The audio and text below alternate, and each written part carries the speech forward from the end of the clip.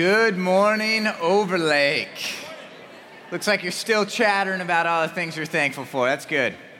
I'm Pat. I'm one of the pastors on the team here, and it's pretty crazy to actually think that Thanksgiving is only 4 days away. Where did 2014 go? That is like blowing my mind. But Thanksgiving is one of my favorite holidays. It is one of my favorite. I love walking by like a local school or park and seeing all the amateur football, like turkey bowls going on, those football games between neighborhood kids or families. As a kid, one of my favorite memories, and I think I still participate this time to time, was actually seeing how many times as I'm kind of cutting through the kitchen throughout the day and stuff, I could sneak into the fridge and shoot a little bit of whipped cream in my mouth. It's just so good. We didn't have whipped cream that often, so when it was in the house, I couldn't wait till dinner. And so whipped cream. And then one of my other favorite things, in addition to football and go Hawks Thursday night, is actually the cranberry jelly stuff. I don't even know the correct term for it. Anybody else like the cranberry jelly stuff? Okay, a few more in first service. That's interesting. But cranberry jelly stuff is like my favorite. I have such a craving for it. And what I like is it's the gift that keeps on giving. And so if you've never done this, please try this at least once on me. Just this is my idea. And I'm sure millions do this, and somehow I think it's only me. But take like the most gluten-enriched bread you can find, like Wonder Bread. Go buy a thing of Wonder Bread for 99 cents. Take that, throw some cold turkey leftovers on it, throw some of that cranberry jelly stuff, and then just freedom with the mayonnaise. Just a little cheat day. I don't know why. That stuff is like crack to me. It's so good. I just love it. And so Thanksgiving, such a good day to actually, like Pastor Mike said, to actually pause and actually think about all the things we should be grateful for. And I don't know if you realize this yet or not, or if you've heard this fact, but it was actually Abraham Lincoln that instituted that we should set this day apart, the last Thursday of every November, and really celebrate a day of abundance, of God's goodness to us. And so I'd actually love to read a portion of that proclamation for you, but I'd like to make sure we get in the full mode. So No Shave November meets Abraham Lincoln. Here we go. All right. Here we go, Overlake. These are Abraham Lincoln's words from October 3rd, 1863. I do therefore invite my fellow citizens in every part of the United States, and also those who are at sea and those who are sojourning in foreign lands, to set apart and observe the last Thursday of November next as a day of thanksgiving and praise to our beneficent Father who dwelleth in the heavens. And that's just a portion of it. It really is such a great speech that you guys should Google or Bing, and read online. But it is so valuable that we do take time and just rest, that we enjoy the presence of family and with friends, and that we do actually pause and just say, thank you, God, for all the different things that are in my life, and realize the vast abundance that we've been blessed with. And it's crazy to me. I don't think you can find 2 more days in juxtaposition to each other than Thanksgiving Thursday and Black Friday. They have completely different value sets and mindsets altogether. Black Friday is a day where I better beat you to the store and get in line because only the first 50 people are going to get that deal. And so it is cutthroat. It's about road rage. I've seen people just like the strategy people come up with. You know, it takes 3 people to field a full team. You need a driver. You need the runner to go get the thing. And then someone else cut in line. And then that person meets this person. And then just, whatever. Like, it's crazy. Like, the mindset is scarcity driven. It's deadline driven. It's debt driven. It is crazy. It has nothing to do with family. It has everything to do with just all the stuff that's piling up on wish lists and just getting it done. And it's crazy, the trajectory of the value sets. You look at Thursday versus Friday, it seems like Friday's kind of winning. I mean, you look how many stores are open now on Thanksgiving, and it's quite sad. I mean, you just look at, it's not just a day anymore of shopping, it's the gateway to not just even a season, but just an entire year filled with materialism and consuming things and possessing possessions. And so what I want to do is actually share just a simple message. Just a very simple message, but I don't think it's easy per se as far as applying. And so I think we're going to need to pray and ask God's courage to fill us up, to really apply this to life. But the title of this morning's message, if you haven't seen it already on your notes, is called Pilgrims and Leftovers. Pilgrims and Leftovers. And so you can, if you'd like to follow along using notes and writing things down, go for it. It's in your handout. Things will be on the screen. But before we get to the core passage of Scripture that I want to reference, I want everyone in here, every man, woman, and child, to put on this hat, so to speak, to put on this lens, and let's all pretend that we are pilgrims. Let's all pretend that we are sojourning, that we are foreigners, that we're coming, we're citizens of another land or kingdom, and we're coming to 21st century America for the very first time.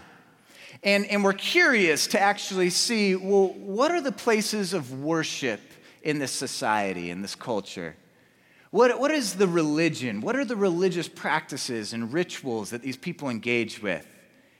And I wonder if we would come across a place where we see that it's surrounded with just acres of parking stalls or parking garages, concrete, just that are able to house thousands of cars. And I wonder if we would see that and then actually see that there's hundreds of people that come to this place on a daily basis. Some days, and maybe they're religious days, thousands flock here, and there's lines out the door. There's a season, it seems, where it's just unending, nonstop. Cars are piling in, and people find their way into this temple. And in this temple, there's no windows that show you kind of the ugliness of like car lots. The only windows are above you, and they allow this natural, beautiful light to kind of cascade in and fill this expansive place with just a beautiful atmosphere. And you walk in and you see this map and all the little chapels that you can visit, and it's 2 layers. I mean, it's just intense. You got chapels that are all about clothing, and some that are about electronics, some about food, and some about jewelry. And as you're walking through this temple, you realize there's these 3-dimensional idols that are wearing these like outfits, like almost broadcasting. This is what you want. Come in here. Partake of this. And so maybe we walk into one of those chapels and we're greeted by a priest, someone who's knowledgeable about all their holy objects in there, but they're wise enough, some are wise enough, to give you a little bit of distance, to not ruin the adventure for you, to allow you to go to what the natives call the racks. And you flip through, and it's just this little liturgy of finding just the right thing or things, and then taking them, and at the consummation of worship, you take it to the altar where there's a priest standing there, and there's a transaction that takes place.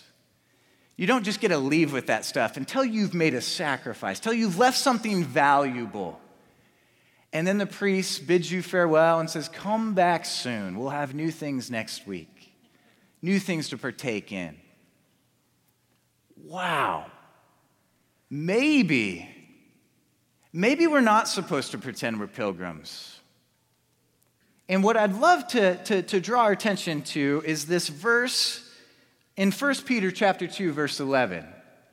Where it says, beloved, speaking to the church, to the brothers and the sisters that make up Christ's church. Beloveds, I beg you as sojourners and pilgrims.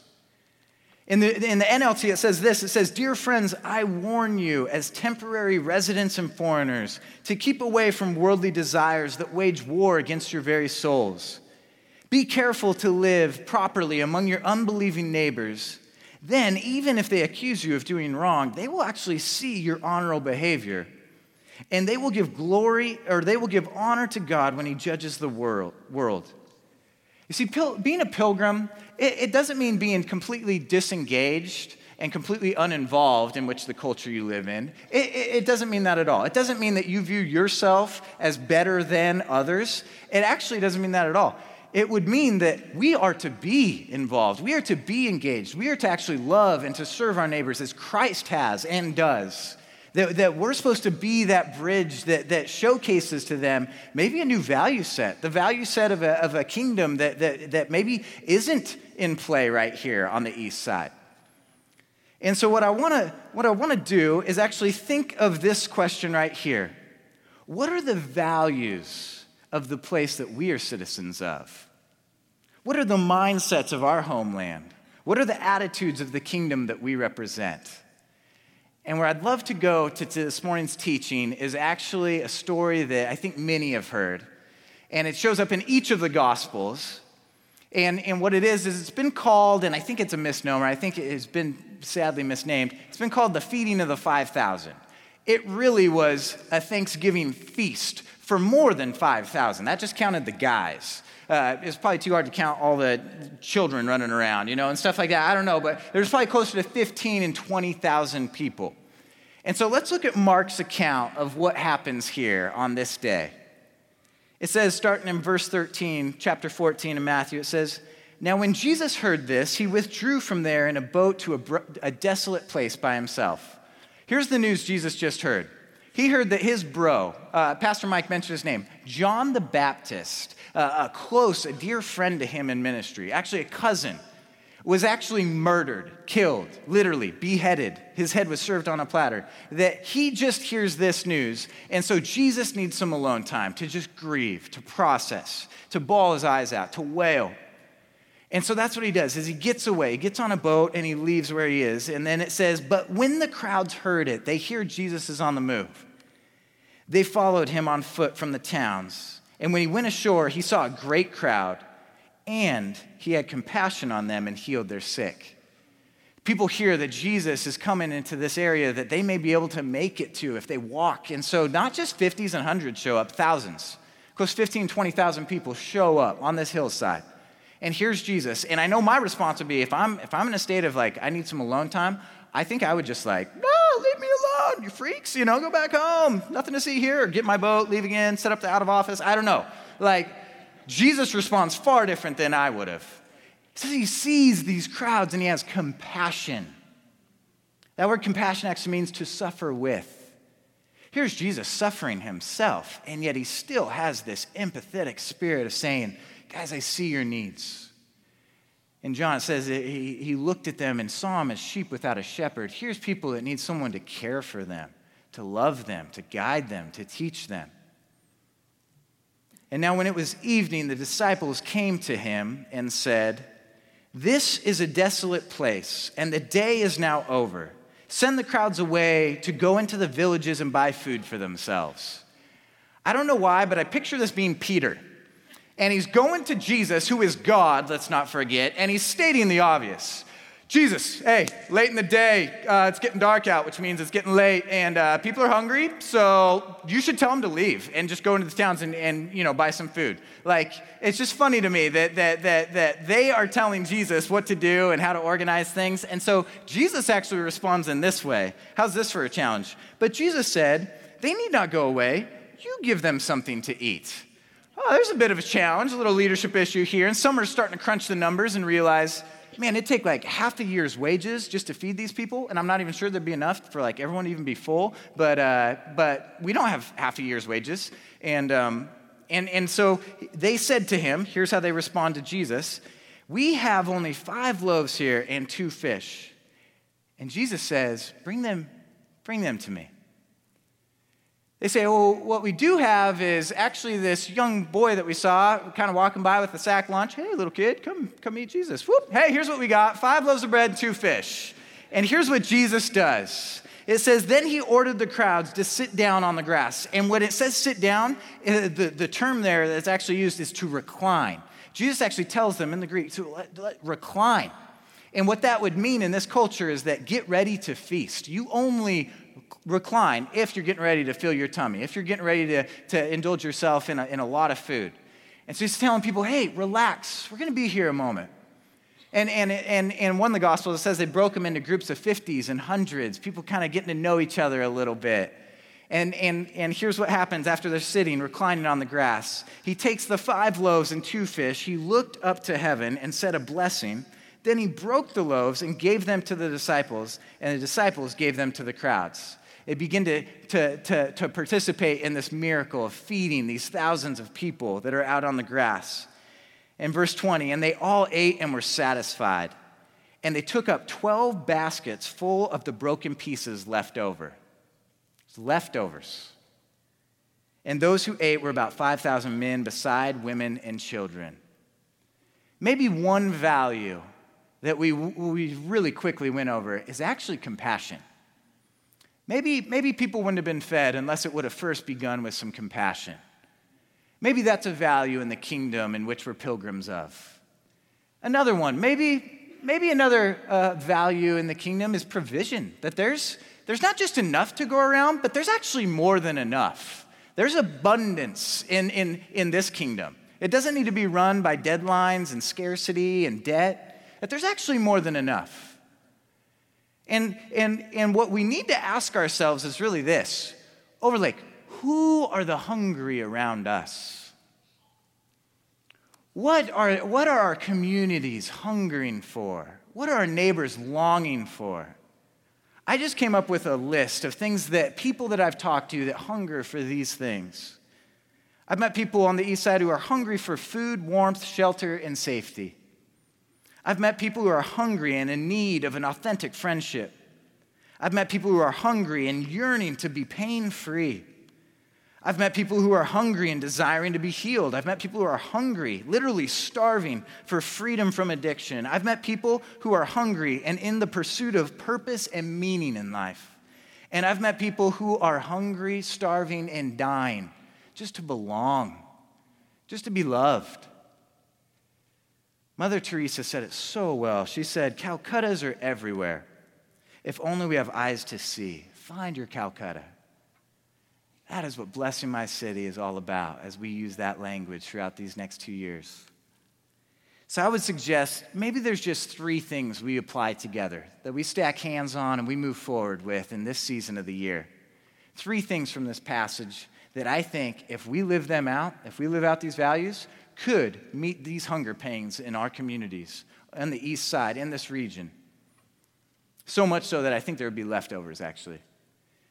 Point 1, if you want to fill this in, get the right answer, bring Jesus what you have. Start there. Just bring Jesus what you have. What if we're a little better at just submitting the things that are in our possession to Jesus? What if we're a little better just submitting those things to him, trusting him with those things? And I think before you can get there, you actually have to start with an awareness factor.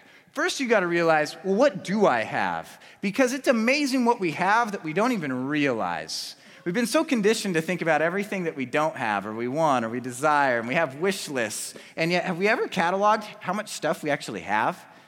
It is astonishing. I actually remember being a Boy Scout growing up. They taught us this. Fellow Scouts in the room, you've probably heard this before. One of the first things they tell you to do if you're lost, you get broken away from the group on a hiking expedition, you're going to the bathroom and everyone took off, and it's, that moment of, I'm going to die out here. And but what they say is, instead of freaking out and flipping out and throwing your shoes and cussing and thinking about, what am I going to do? My mom makes all my food and I don't have anything, instead of freaking out, they say, sit down, collect your thoughts, take a few deep breaths, and then actually take inventory of everything you have on you. Look in your pockets, look in your backpack. Realize the abundance that you even have in that moment, because it will help you to get creative and resourceful, and it'll actually fill you with hope, what you need if you're going to survive. It is so sad that we don't take inventory of what we have until we're in survival mode. I challenge you, and I'm actually doing this right now, and it's going to take me a lot longer than I realized. What if we wrote down everything we have before we created any wish lists? What if we literally cataloged everything before we asked for anything? Man, and I mean everything. I mean not just your car, your home, smartphone. I mean how many pairs of socks, undies, tube of toothpaste, silverware. I mean, what if we realized the abundance that our lives are filled with? We are inundated with messages of everything that we don't have, that we've been conditioned to think that way. Let me share with you a quote from a prominent banker in the 1920s. This man worked for Lehman Brothers, back when it was still around, kind of bankrupt and the whole, anyways.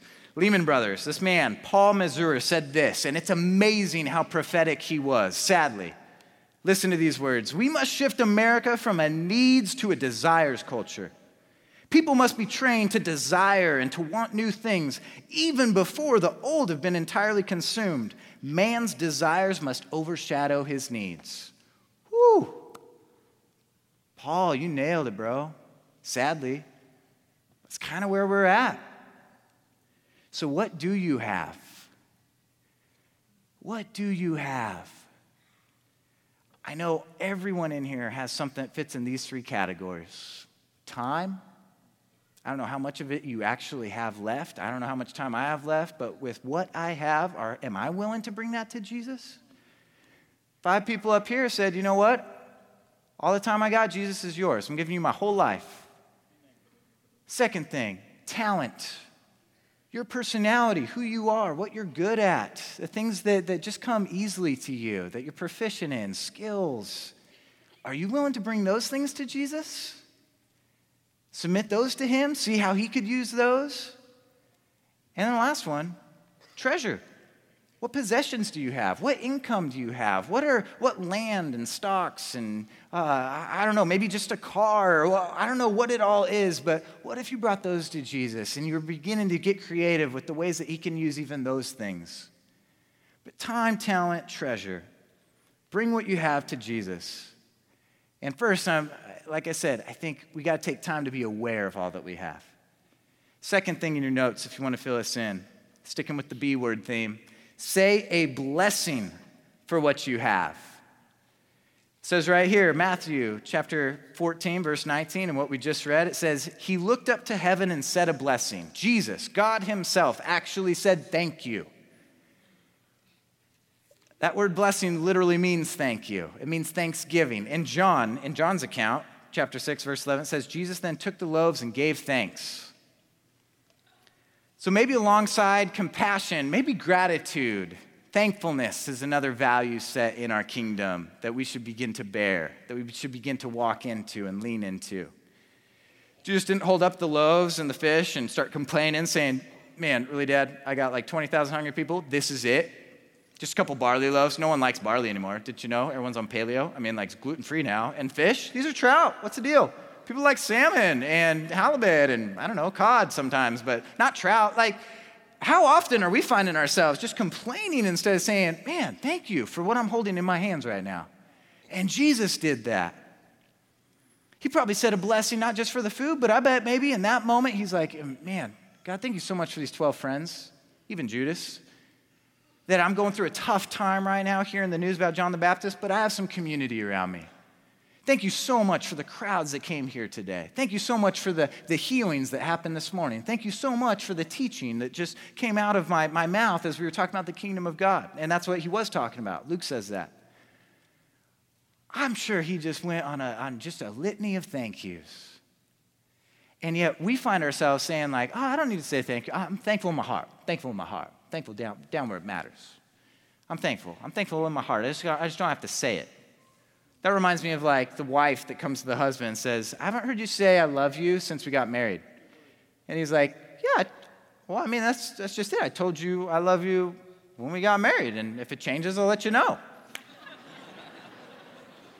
That ain't gonna work, gentlemen. Let me tell you, I love my wife, so I show my wife, I text my wife, I call my wife, I do a lot. Like, I show I'm a thankful guy. Let's just put it that way. We'll stop there.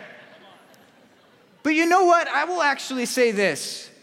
Being thankful is part of God's will for your life. And that's not just me speaking. That is straight out of 1 Thessalonians chapter 5. If you've been in that state of, man, I wonder what God's will is for my life. I wonder what God's will is for my life. Does that cloud mean something? What about that car just moved? Here it is. 3 things, God's will for your life. Rejoice always.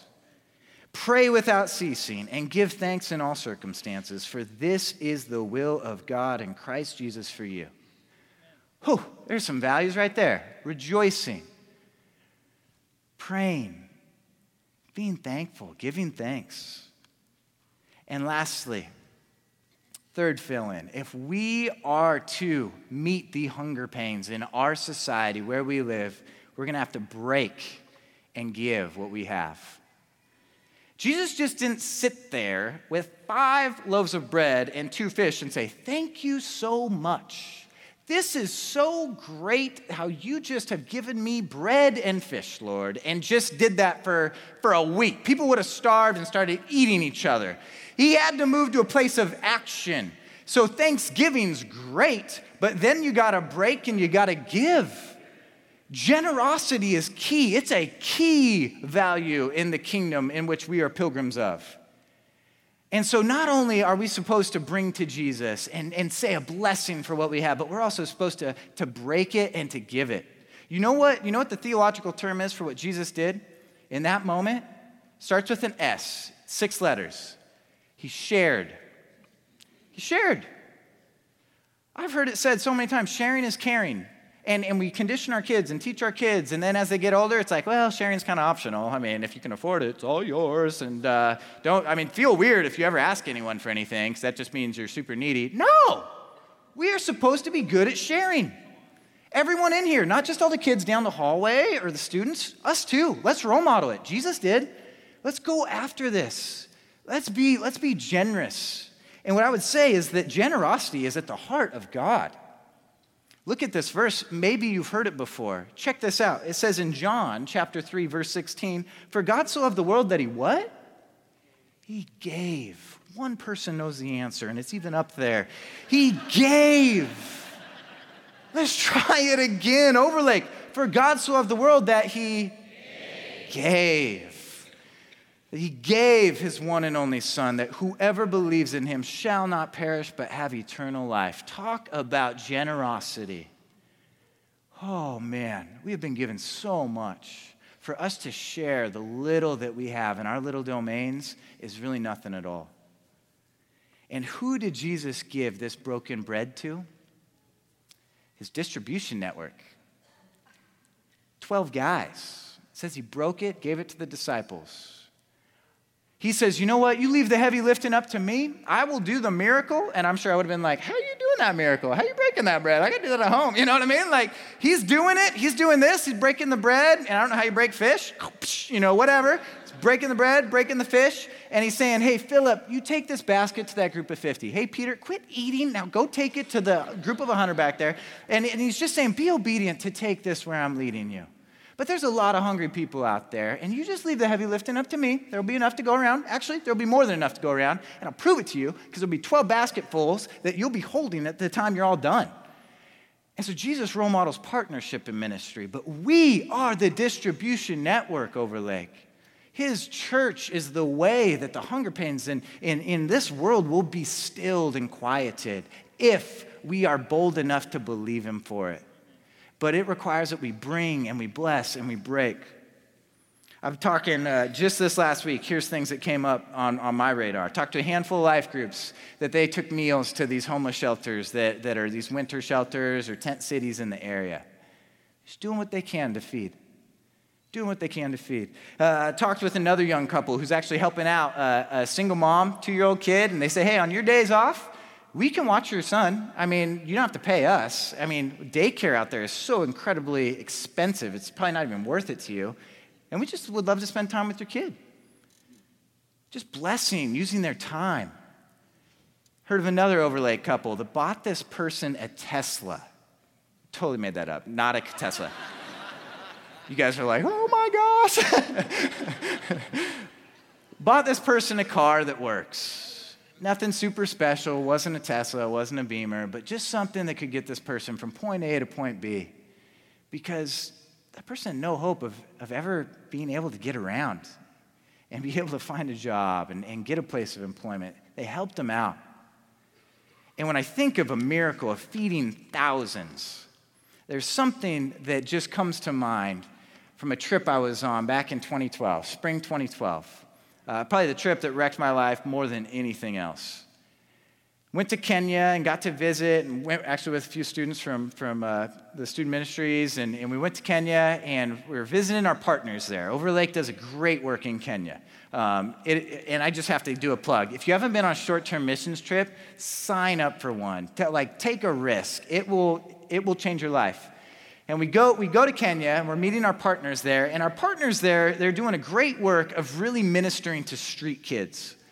And so here's boys and girls that have kind of wandered outside of these villages and towns in hopes of things being better in the city. And what happens is they end up on the streets. They get addicted to glue because they get hungry, so it kind of quiets their hunger pains. And then they're walking around essentially like zombies, just waiting to get hit by a bus. And so we have partners in Kenya that they're not only ministering to those that are finding themselves in that predicament, but they're actually saying, what if we could prevent this? What if we figure out the ways in which let's figure out the problems that are causing kids to come into the cities, and let's keep them at their home. And so things like educating parents on domestic violence isn't a good thing. Things like clean water. Overlake's helped drill a couple dozen wells. And then the third thing that I got to witness that goes right in line with this is there's a church leader named Bishop Amos, and he got in touch with this agriculturalist that understands the native seeds of Kenya. And what happened about 40, 50 years ago is that the government of Kenya told all the farmers, hey, we got these great hybrid seeds. You buy them from us. They have a great yield. You'll thank us for it. All the farmers, they get rigged into this fixed system, buy these hybrid seeds, plant them. Government's like, forgot to tell you. And you got to buy the fertilizer, too, to help these things grow.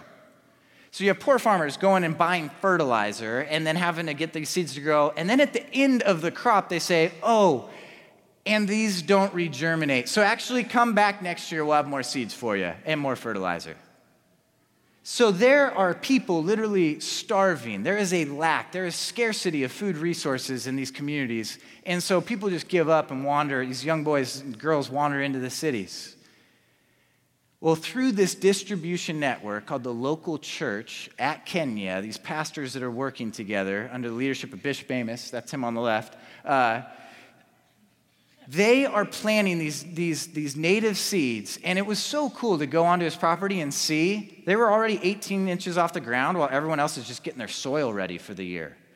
These produce better crops. They regerminate, which is huge. They actually, just everything about it is beautiful. And then they're able to share these seeds with other people in their community so that they now get out of the system of oppression and that they now have a food source that's continual and abundant. And it's as if Jesus is saying, hey, you leave to me the science of how a seed grows if you just can share them.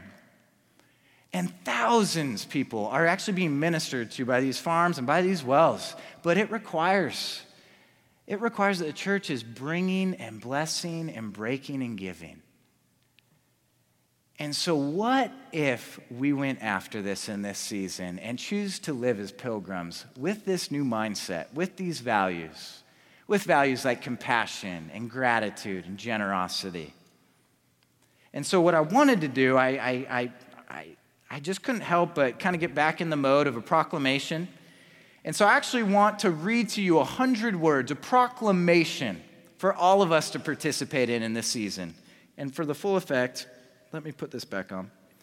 And the title is this: The Overlake Proclamation of Pilgrims and Leftovers. I do therefore invite my fellow Overlakers to enter into this season of the year as pilgrims of the kingdom of God. May your lives exude the values of compassion, gratitude, and generosity, joyfully bringing your time, talent, and treasure to Jesus, pausing often to give thanks to our Heavenly Father, willingly breaking your lives and sharing them with your family, friends, co-workers, classmates, and neighbors, just as Christ broke and gave his life to you. And may the bounty that your lives bring be more than this world knows what to do with. So much more that there's leftovers. Let's pray. God, I just want the first words to be out of my mouth to simply be thank you. Thank you for this church family. Thank you for the leadership of Pastor Mike and others. Thank you for moments where we can come and we can worship. Thank you for the beautiful baptisms earlier. Thank you for these moments of discovering your truth and allowing it to set us free. And now I ask that you would fill us with a boldness to live this out. As simple as it is not easy for us to live counterculturally. So by your Spirit, would you help us? Would you embolden us and help us to be pilgrims, to showcase the beauty of your kingdom, to live into these values? We love you so much. In your name, amen. Amen.